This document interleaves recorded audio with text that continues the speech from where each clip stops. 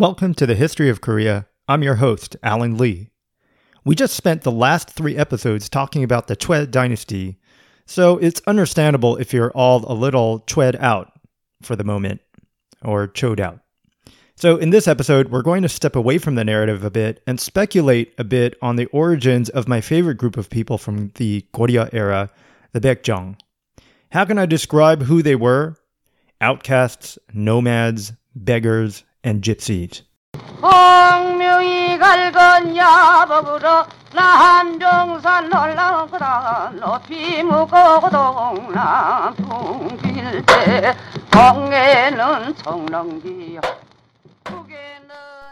Hey guys, a quick note about that song you just heard. As you can probably tell, it's different from the clip that I normally play, and that's because I was trying to find some type of music that was most appropriate to our subject of this episode, the Baekjeong. So I searched for music from the northwest of Korea, and this is what I came up with. And it's actually called Seodo Sori, which means folk songs of the Northwest Korea. Although I don't think they mean the true northwest of the peninsula. They probably mean northwest of South Korea, which is basically the Seoul region. But, you know, it's the closest that I could find. The woman singing, her name is Jang Hak-sun, and it was recorded like in the 1950s. And I love this song. It's so trippy. It's so different from anything I've ever heard before about Korean folk music. So I hope you enjoyed it. And I'm going to put the rest of the song at the end of this episode if you want to listen to it more. And of course, I'm putting the link to the YouTube video that I got it from in the show notes. So I hope you enjoyed it. And on to the rest of the episode. Today, Baekjeong in South Korea commonly means butcher. In fact, there's a hip Korean barbecue restaurant chain started by a famous comedian called Gang Hodong Baekjeong. You may have been to one because lots of non-Koreans go. They have locations in Seoul, LA, and New York now. There's an hour wait, there's dance music blaring, and the young waitresses have piercings and blue hair. But what if I told you that the butchers in Korea can trace their ancestry back to the 10th century, when ethnic tribes from the north crossed the Yalu River to settle in the rich farmland of Korea? People have no idea about the rich history of that word association. In the incredibly homogenous society that is Korea today, people rarely think about race. But if you were raised in America like me, this subject is like catnip. Let's face it, Americans are obsessed with race and ethnicity, and I'm no exception. We're diverse, and we're getting even more diverse, so it's top of mind, to put it lightly. Which is why I am fascinated by the Baekjeong. And full disclosure, I definitely have an American bias. Also, this podcast may be called The History of Korea, but there will be a fair amount of speculation in this episode. I'll do my best to note it where it occurs. So, once upon a time in Korea was multi-ethnic. The reason why we're talking about the Baekjeong now, while we're discussing Goryeo, is that most historians believe that the root of the Baekjeong goes as far back as the Goryeo period. To understand the Baekjeong and their role in society, we first need to talk about the class structure in Korea. Everything I'm about to say I got from one short essay called, quote, A Study of the Korean Cultural Minority, the Baekjeong, written by Dae Hong-jang in 1974. It was basically just a small chapter in a collection of historical studies collected by A.C. Nam, who is a professor or was a professor at Western Michigan University Center for Korean Studies. This was literally the only study that I found in English. So if you found any more recent studies, please let me know. And if you're a Korean language speaker/reader, you probably know a lot more about this. So hit me up on social media. I would love to hear the things I got right and probably mostly the things I got wrong about this. But it's a very short chapter that I read, but it's packed with detail. Another disclaimer, and this is a huge one, is that I believe this essay is about the Joseon era. My friend Anthony, who's Korean, told me that the term for the nobility, yangban, didn't exist until the Joseon period, so that the correct term in Goryeo was probably gwijok. So we kind of have to extrapolate from these social classes to the Goryeo period and assume that these classes must have had some provenance in the Goryeo era. So I guess when we talk about Baekjeong, we'll be discussing Baekjeongs in general, and that term was mostly used in the Joseon period. Although I think the records did show that there was mention of them prior to that. So we can divide Korean society into four main classes. The book doesn't have an exact date upon which this society applies, but I believe this class system evolved in the Shilla kingdom. At the top, you have the royalty, or the Wangjok. That's pretty straightforward. Next, you have the nobility, or the Yangban. The book says that they were made up of around 10% of the population, which I think is pretty high if you're going to call them upper class. But anyway, this is where things get a bit more complicated.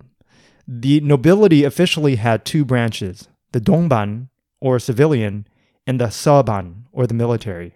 And again, these terms from this essay that I read probably apply to the Joseon era. So back in the Goryeo period, although there definitely was a split between the civilian and the military branch, they might have been called something differently, especially when you're looking at historical documents.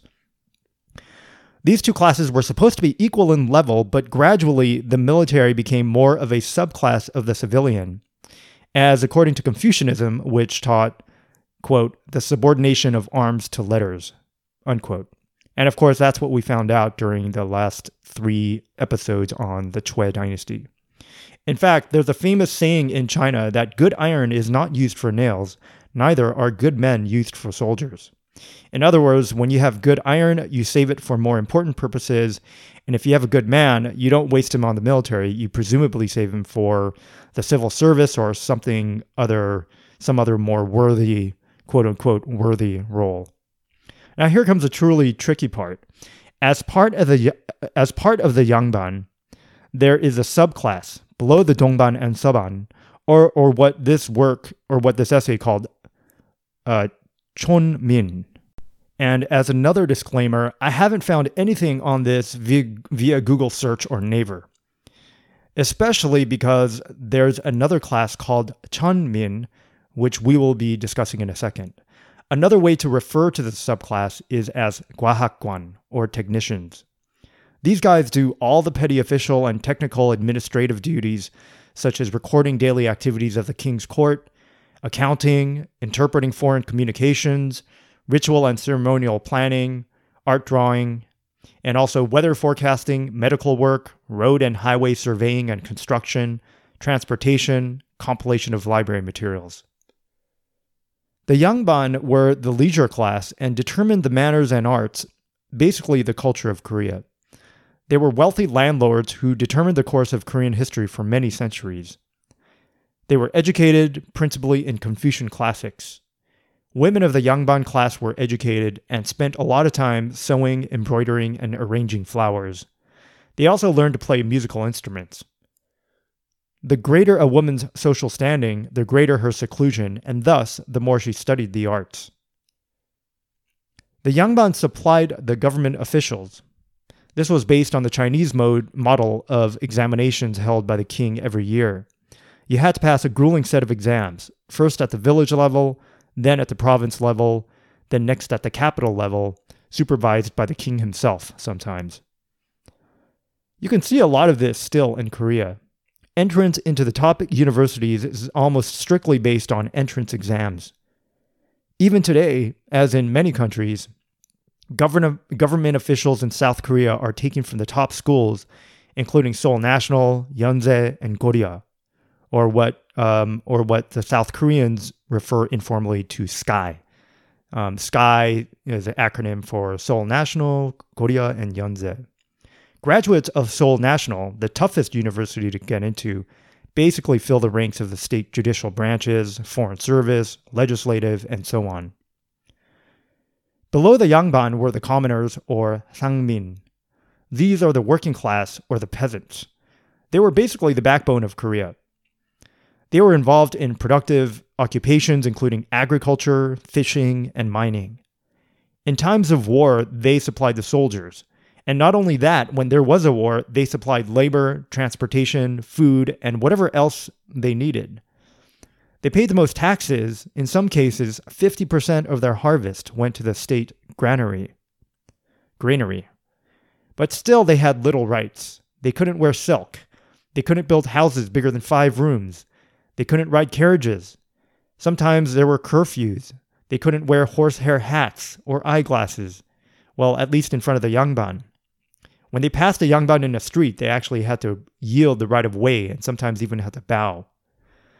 Their kids couldn't attend Confucian village schools called satang. They couldn't even protest their grievances to higher government officials.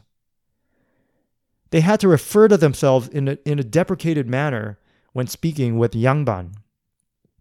On the street, they had to yield the right of way to the yangban.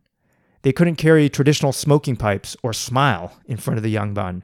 During court, they were expected to remain kneeling the entire time.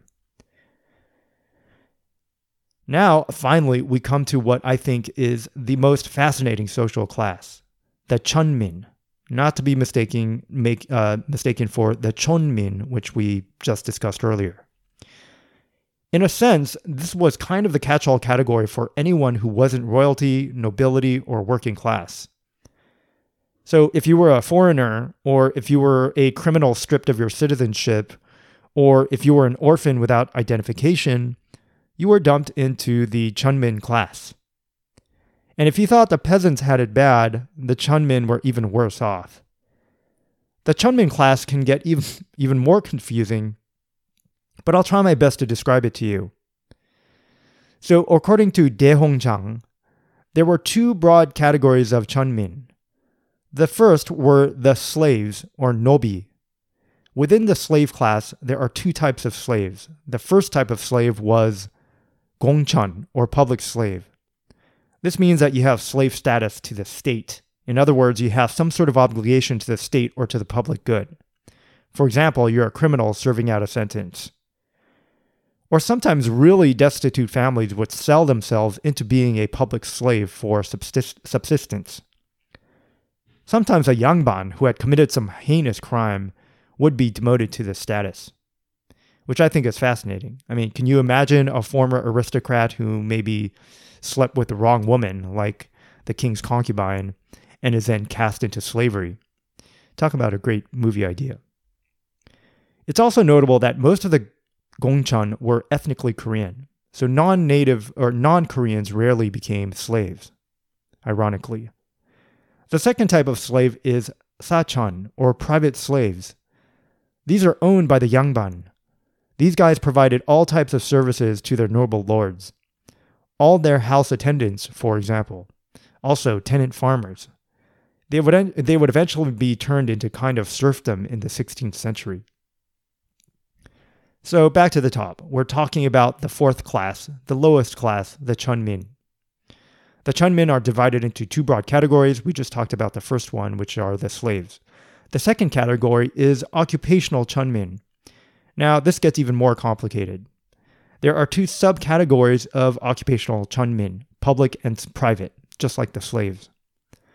Public occupational Chunmin include the following. Giseng. This is probably the most well-known category. Giseng are female performers. They almost exclusively provide services to the yangban. They range from cultured women all the way down to prostitutes. They are women of no means or low status who have to work for a living. They occupy the tea houses and the restaurants. They play instruments while you eat. They perform dances. They have sex with you sometimes. They keep you company when you're not with your wife. I have a lot of theories on who these women actually are, which I'll share when I talk about the Baekjeong. But for now, just realize that officially, Giseng are registered to the state as a public Chunmin.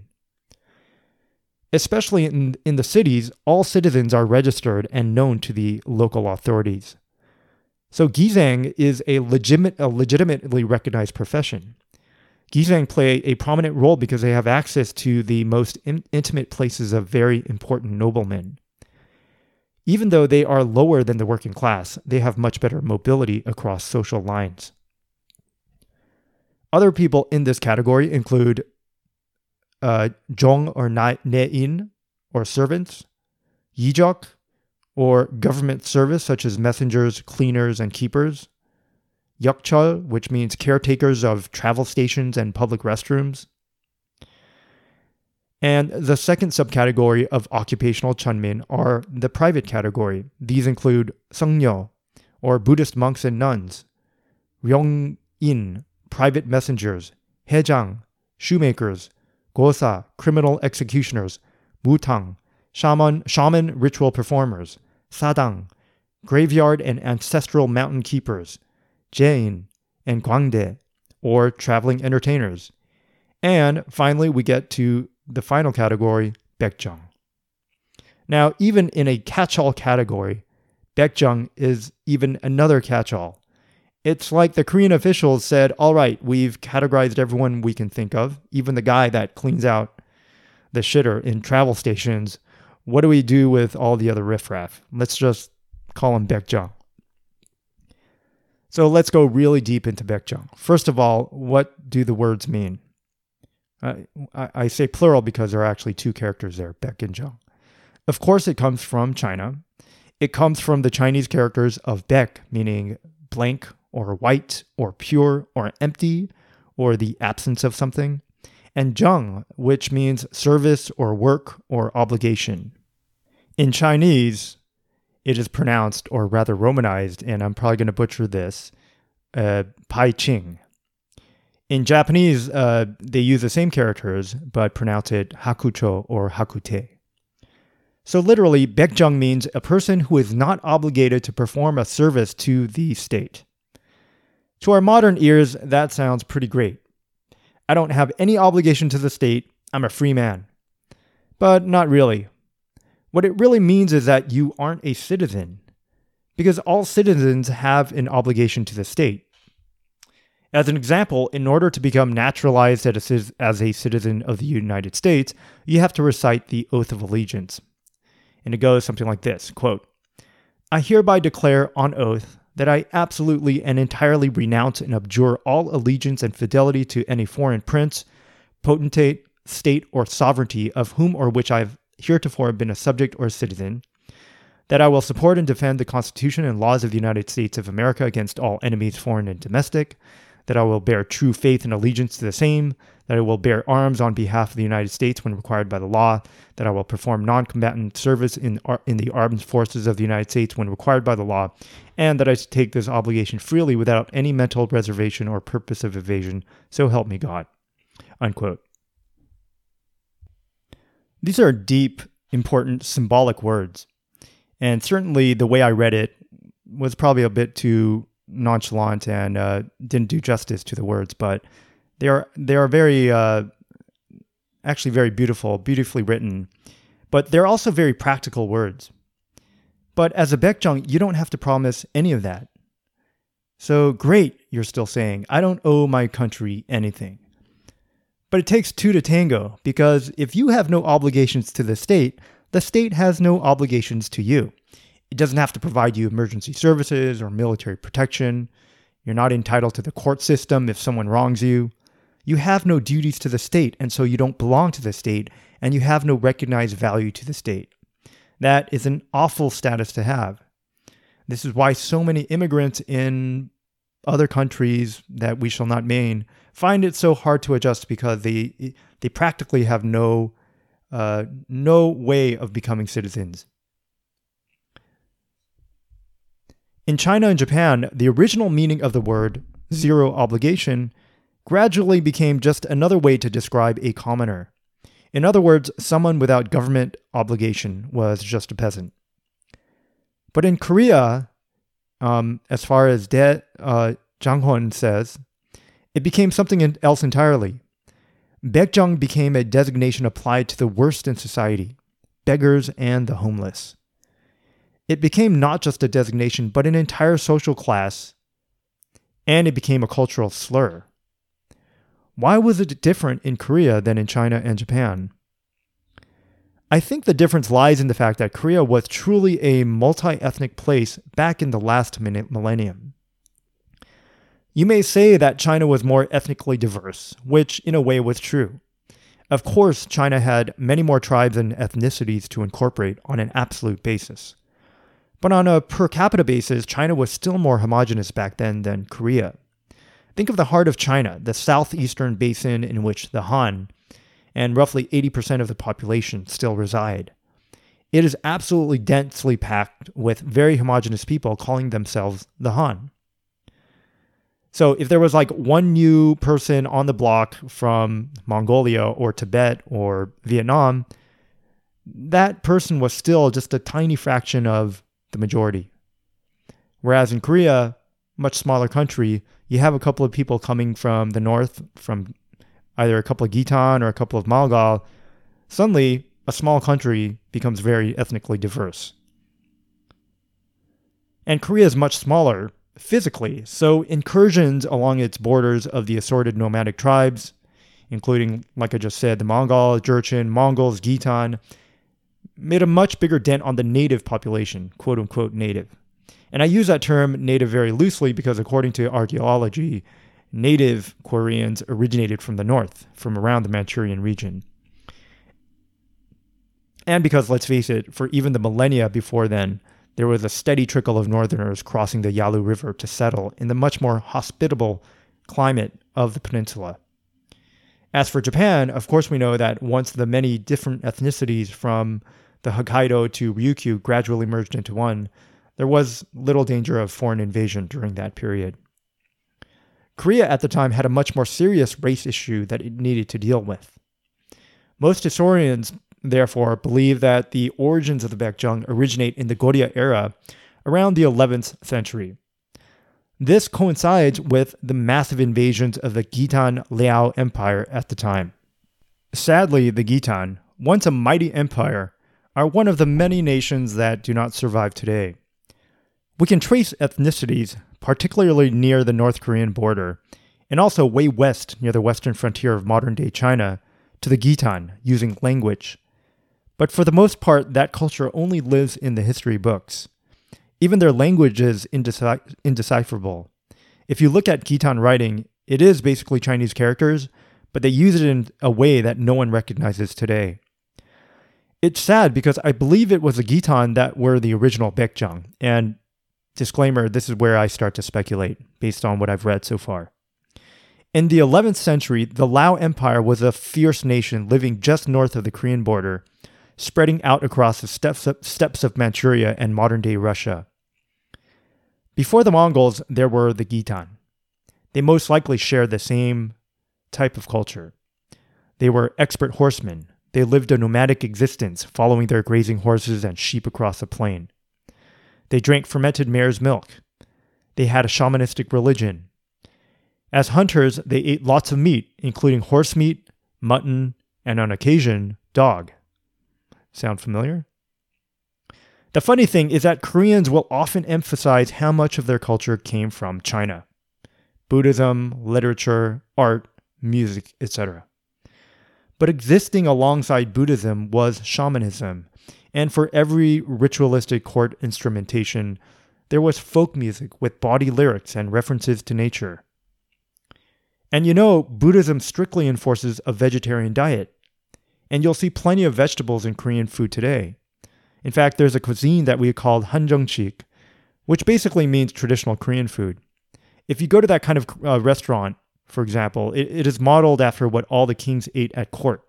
Tons of elaborately prepared vegetables, bean cakes, lovely rice cakes. It's almost exclusively vegetarian. Then how do we explain the proliferation of Korean barbecue? Why are Koreans equally in love with huge chunks of pork, beef, and chicken meat fired over a primal flame?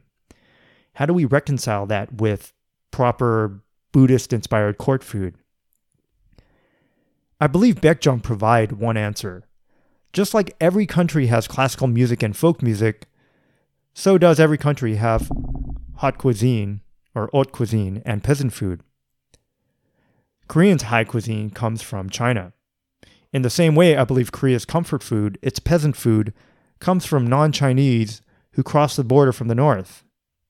And I believe much of that influence comes from the Baekjeong. In other words, the Baekjeong are the Khitan as well as assorted northerners. In the 10th century, the Liao Empire attacked Korea just like they attacked China. Their goal, however, was not to make China or Korea a colony. Their goal was to assimilate their own people into Korea and China. It's obvious why. As powerful as their military was, their way of life did not compare favorably to an agrarian society. Infant mortality, lifespan, technology, all of these things were worse in the steppes. Living season to season, depending on the health of your livestock, having to uproot your family every few months, not to mention the brutality of the fighting among the tribes. This isn't conjecture. The tribesmen of Mongol and Khitan and Jurchens are on record saying that once they conquered China and Korea, they would settle their wives and daughters in the capital so they too could learn how to read and sew and farm. Again, another disclaimer that what I'm about to say is my speculation. But I want to explain how I think the Khitan were the first Baekjeong and how the term Baekjeong came to be a derogatory term. The Khitan called their empire the Lao Empire, and during that time they invaded Goryeo 3 times. The histories say that they sent 800,000 men the first time. Now, this is most likely an exaggeration, but it was a huge army. Goryeo and Lao went head-to-head 3 times from 993 to 1022. That's almost 30 years. 30 years of war. Each time ending in a treaty, since both sides suffered so many losses. At one point, Goryeo adopted the Lao calendar, which is basically like saying that you agree to become a tribute of that kingdom in exchange for peace. But remember, the Lao Empire never conquered Korea. Being a tributary of a nation is not akin to being conquered. In fact, quite the opposite. If a people conquer you, then there is no tribute. There is a full-on assimilation into their empire. Agreeing to be a tribute of Lao was obviously a concession by Goryeo. It's not the same as winning the war. But it's a concession by Goryeo because they were the smaller power, or a recognition that they were a smaller power, or they just didn't have the willingness to have most of their population die, as perhaps some of the tribesmen were. But it's also a concession by the Lao that they weren't strong enough to conquer Goryeo fully. It's a peace treaty, a bit of a compromise that is a bit more weighed towards the Lao side. Goryeo respected Lao, but it didn't adopt Lao, which left the door open, which becomes important later. I believe Korea has downplayed the Lao's influence on Goryeo during that time, mainly because the Khitan are no longer around. I mean, let me restate that. I don't think they downplay the Lao's influence. I think just that's the way history works. If your culture doesn't survive until the present day, it's just forgotten. What are the cultures that we do remember today in Korea? Well, China and Japan, because those nations still exist. But the Mongols and the Jurchens and the Lao, they're not going to get the credit. But I believe the Khitan had much more influence than for which they are given credit because of that. For example, the Lao gifted the Lao Tripitaka to Goryeo. The Tripitaka is basically the Buddhist scripture. At the time, it was a monumental undertaking for a small army of monks to write the Buddhist canon in any form. The job itself was considered a holy act because it involved such painstaking, tenuous labor. It was so big a task that only a kingdom could fund such an undertaking. Lao gifted this to Goryeo. This was before the Tripitaka Koreana, still considered one of the cultural pinnacles of Goryeo and Korea in general. Korean architecture was influenced by the Lao. So we know that these wars between Goryeo and Lao caused, or at least were associated with, lots of cultural and, let's face it, blood intermixing. It's clear that Korea had lots of respect for the Lao at the time because it affected their Buddhism and their architecture. But guess what happened after 1022 when the final peace treaty was signed with Lao? Well, Song China came knocking. As I talk about in my last podcast, or in one of my other podcasts, what would follow would be one of the greatest transfers of enlightenment ever in Korean history, or maybe even Asian history. What we call the golden age of Goryeo-Song relations. Now, as great as the Lao are, they don't hold a candle to the 4,000 years of Chinese history that the Songs brought with them. The Lao were young upstarts with a powerful military. but the song represented the most advanced civilization in the world at the time. So the Lao are out of fashion, and China is back in the mix in a big way. Just to give you an idea, in 1114 and again in 1116, the famed Emperor Huizong of Song sent Goryeo a gift of over 428 court musical instruments, along with the detailed instructions on their use and the music. Now, that may not sound impressive until you realize what a massive undertaking that is. The cost alone would be comparable to the United States gifting Korea with a large part of the Library of Congress. I believe I read that several huge ships were built specifically for the purpose of transporting all those instruments. So again, it was a huge project, and it was so big that the emperor would take extensive criticism from the most famous Chinese politicians and thinkers of the day. And that wouldn't be the last time that China would almost bankrupt its state in support of Korea. This would happen again during the defense of Korea against Japan in the 16th century. These instruments did not just represent music. They represented the height of China itself. At the time, China used court music as a symbol for the best of its culture. China considered its court music, its instruments, the arrangement thereof, and all the ritual associated with it as a pinnacle of its intellect, artistic prowess, craftsmanship, science, and statesmanship. Kind of reminds me of Mozart back in the day. Mozart's music, deceptively friendly to listen to, right? But genius at its core, had all types of hidden symbolisms based on his philosophy and his philosophy of the world, which itself came from this incredible cultural zeitgeist of that era of Europe. It was like the pinnacle of Europe at the time. The gift deserves an episode of its own, so I won't go on about it, although I just did. But let's just say it was very expensive, very precious, and hugely symbolic. And let's also say that it wasn't just because the Chinese liked the Koreans. There was definitely a real statesmanship motive there. Because at the time, the Song were trying to curry favor with the Koreans so that they would side with them against the rising and very dangerous Jin Empire. Professor David King at USC often says that when you look at a map of Asia at the time, during this period, Korea actually looks much bigger than it actually is in physical reality, mainly because the Korean Empire was a force to be reckoned with. Because China was split between North and South for much of that period, it was almost like Goryeo was kind of the third power. Maybe not completely equal, but certainly deserved to be mentioned alongside them in equal stature. I mentioned this for a reason, because along with importing cultural treasures and scientific advancements from Song, Goryeo also imported that famous, haughty Chinese attitude. You know the one, what the Chinese call the Hua-Yi dichotomy, which says that China is civilized and the rest of the world is barbaric. Goryeo must have picked up this attitude. How could you not after drinking from the fire hose that is the Song dynasty?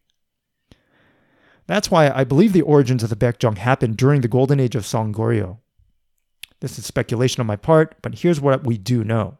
Fact. By 1125, the Lao Empire was on the ropes. Just as quickly as it had risen to power, less than 200 years prior, it was quickly losing it to the next bullies in the neighborhood, the Jin Empire, formed by the Jurchens, or what we call today the Manchurians. And by the way, the Manchurians were actually not horsemen or tribesmen like the Khitan or the Malgal or the Mongolians. They were actually kind of a rudimentary agrarian society. But I digress. We also know that two distinct sects of Khitan split from the Liaoning Peninsula. One large group migrated westward, eventually forming the Kara Gitai Empire. Another group of refugees headed south into Goryeo, seeking refuge. The remaining Khitan are now subjugated by the Jurchens in the Jin Empire, and they are miserable. So in 1216, a massive group of 90,000 Khitan invade Northwest Korea, Invade is kind of the wrong terminology to use. That sounds like it's an army. No, those 90,000 Khitan are a nation of people, men, women, and children. It's like an entire tribe or country of people just moving en masse, trying to escape the Jurchens. They are driven back by a joint Mongol and Goryeo force. I talk about this in future episodes of the Mongol invasion. And many historians believe the remnants of this invading party formed the origins of the Baekjeong. My theory is that these poor refugees must have formed the basis of the modern-day Baekjeong. By then, Goryeo had quickly forgotten about the mighty Lao Empire and had adopted all the sophisticated stuff from the Song. They must not have looked too fondly upon these refugees who were the same people who had so brutally attacked them a century earlier. So these semi-nomadic warrior-type people were tolerated into Goryeo society, but were relegated as outsiders. Don't get me wrong, the pretty young women were probably accepted just fine as gizang, but the others became the underclass of Goryeo. Now back to the meat-eaters. We know that in 1170, Shu Jing, an envoy from the Song, whose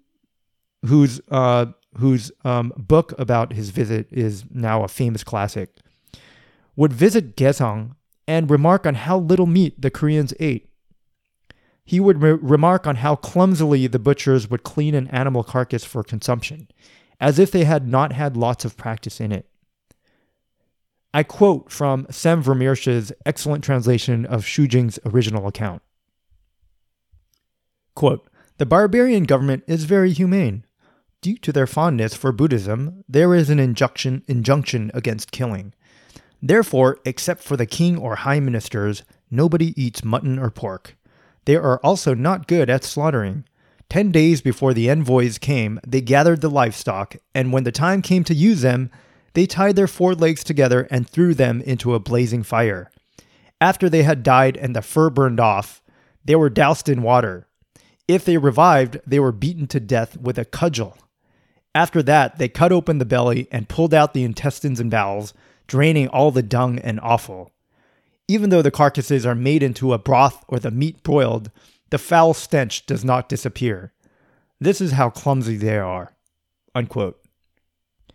By the way, you got to read Shu Jing's account in the original. Well, I mean, in the translated original. At times, he's praising Korea. At other times, he's got that famous haughty Chinese attitude, always comparing Korea to his hometown of Kaifeng, or Hangzhou, I should say. It's great. It's almost like it reminds me of what a New Yorker says every time they go to any other city in America. They're always constantly comparing that city to New York, and most of the time it's not going to compare favorably. Let's face it, right? And the Song dynasty at the time was kind of, like I said, the pinnacle of cultural society. This is why the Baekjeong were butchers, because these Khitan refugees brought their meat-eating habits to Korea. They were horsemen. Like the Mongols, they relied on their horses for everything, including transportation, clothes, and food. More than the native Koreans, they knew how to slaughter animals. Daehong-jang writes that some of these Tungusic people settled into communities in Korea and became farmers. They assimilated into Goryeo society. Others must have had a tougher time of it. They might have stuck to their hunting and gathering ways. It's totally conceivable given the wilderness of Goryeo at the time and the very mountainous terrain. Although Goryeo had a sophisticated surveillance system in which land was recorded and assigned to prefectures, there were large swaths of wilderness still untamed, in which these Tungusic people could have subsisted much like they did in their home country, by hunting and then selling the meat in villages. So we've come full circle. The Baekjeong did jobs that no self-respecting Buddhist Korean would do, including anything working with animals. Slaughtering animals, leather making, these kinds of dirty duties were avoided by Koreans, and so were filled de facto by Baekjeong. And here's where Japan and Korea share something in common. Just like in Korea, Japan traditionally was Buddhist, and traditional Buddhists don't slaughter animals. So the Baekjeong of Japan, the Eta, or the Burakumin, did it for them. And to this day, the Japanese slaughter industry is dominated by descendants of that once quote-unquote untouchable class. And here's where I get really speculative. But tell me if I'm crazy or not. I've always been curious about a very few peculiar dining habits in Korea that you don't find in China or Japan. First, there's the whole obsession with charcoaled slabs of beef. That's definitely Tunggusik. But also the Korean habit of sharing soup from the same bowl. You don't see that anywhere. If you go to a Korean barbecue place, there will often be one large stone pot of bubbling doenjangjjigae, which is fermented tofu soup, and spoons for everyone. You're all supposed to dip your spoon into the communal soup and eat it. It's notable because it doesn't quite meet the hygienic standards of really anyone, including China and Japan. I mean, I've never seen that in China and Japan, unless it was a mistake or unless it was a very kind of a street stall or something like that. And certainly you don't see that in the West. And yet there it is. I have to believe that these things come from the Tunggusik tribes up north. Here's where I got this idea. When you read the accounts of the Mongols from outsiders, they often remark on the Mongols' very particular table manners, or lack thereof. The Mongols were known to hack off a huge slab of meat from a carcass using a huge knife. They'd stab the meat with a knife, tear a chunk off with their teeth, then pass the knife to the next guy. They'd all eat it together. Communal meat on a stick, as it were. Now think of how Genghis Khan's father, Yasuge, died. A rival chieftain offered him a bowl of fermented mare's milk, and out of custom he couldn't refuse it. Unfortunately, it was poisoned and Yasuge died. Communal fermented mare's milk drunk out of the same bowl. And it makes sense. Hygienic practices of separating food for each diner is based on social, urban, communicable diseases. In a nomadic tribe, it was less likely that your dining companion had smallpox, because your companion was probably your relative sleeping in the same tent. This is my speculation, of course, but it makes sense to me. Korea is really a mixture of the highbrow China and the barbarian Tunggusik tribes. So, the next time you're in a Korean barbecue place, raise a toast to the Gitan and the other Tunggusik tribes people that we think were extinct, but actually survive as Koreans. Look at your Korean waitstaff or your Korean dining partners and wonder if they are descendants of the ethnic minorities that first came to Korea in the 12th century. So I hope you enjoyed this short trip through the Korean class system and also some of my speculation. And I'm sure you have a lot of opinions about it, so feel free to reach out to me on social media and let me know if you have any new thoughts and new information on anything that I've discussed. Thanks, and I'll see you next time. Bye. 홍명이 갈건 야복으로 남정산 올라오다 높이 묵고 동남 둥길 때 동해는 청렁기요 북에는 혈묵이요 남해는 주자이요 서해는 백기로다 주항해는 방기를 걷고 오방기지를 동서사방으로 좌르르르 어리워거고 발벗고물이 불고 합창합대 뛰고 다네 올라동남풍 이런 후에 한하를 굽어보니 강상으로도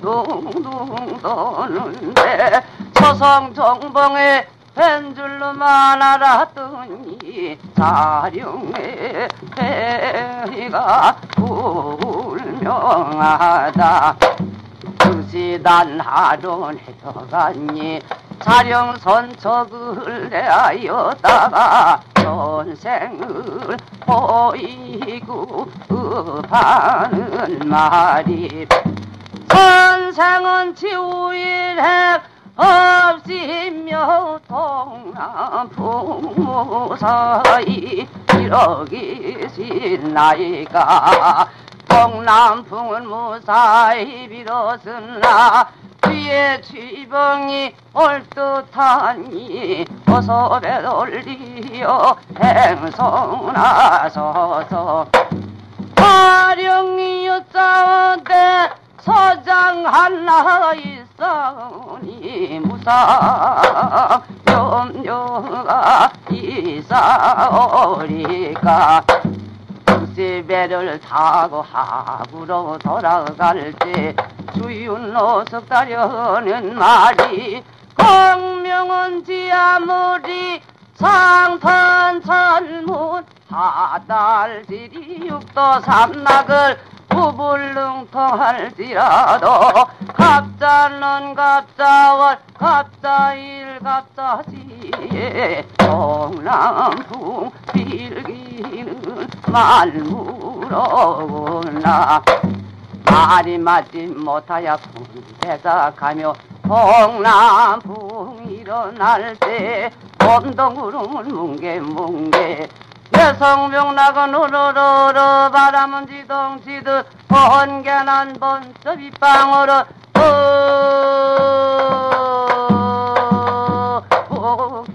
뚝뚝뚝 떨어질 때 수육 깜짝 놀라 북창을 열고 남병산 바람을 보니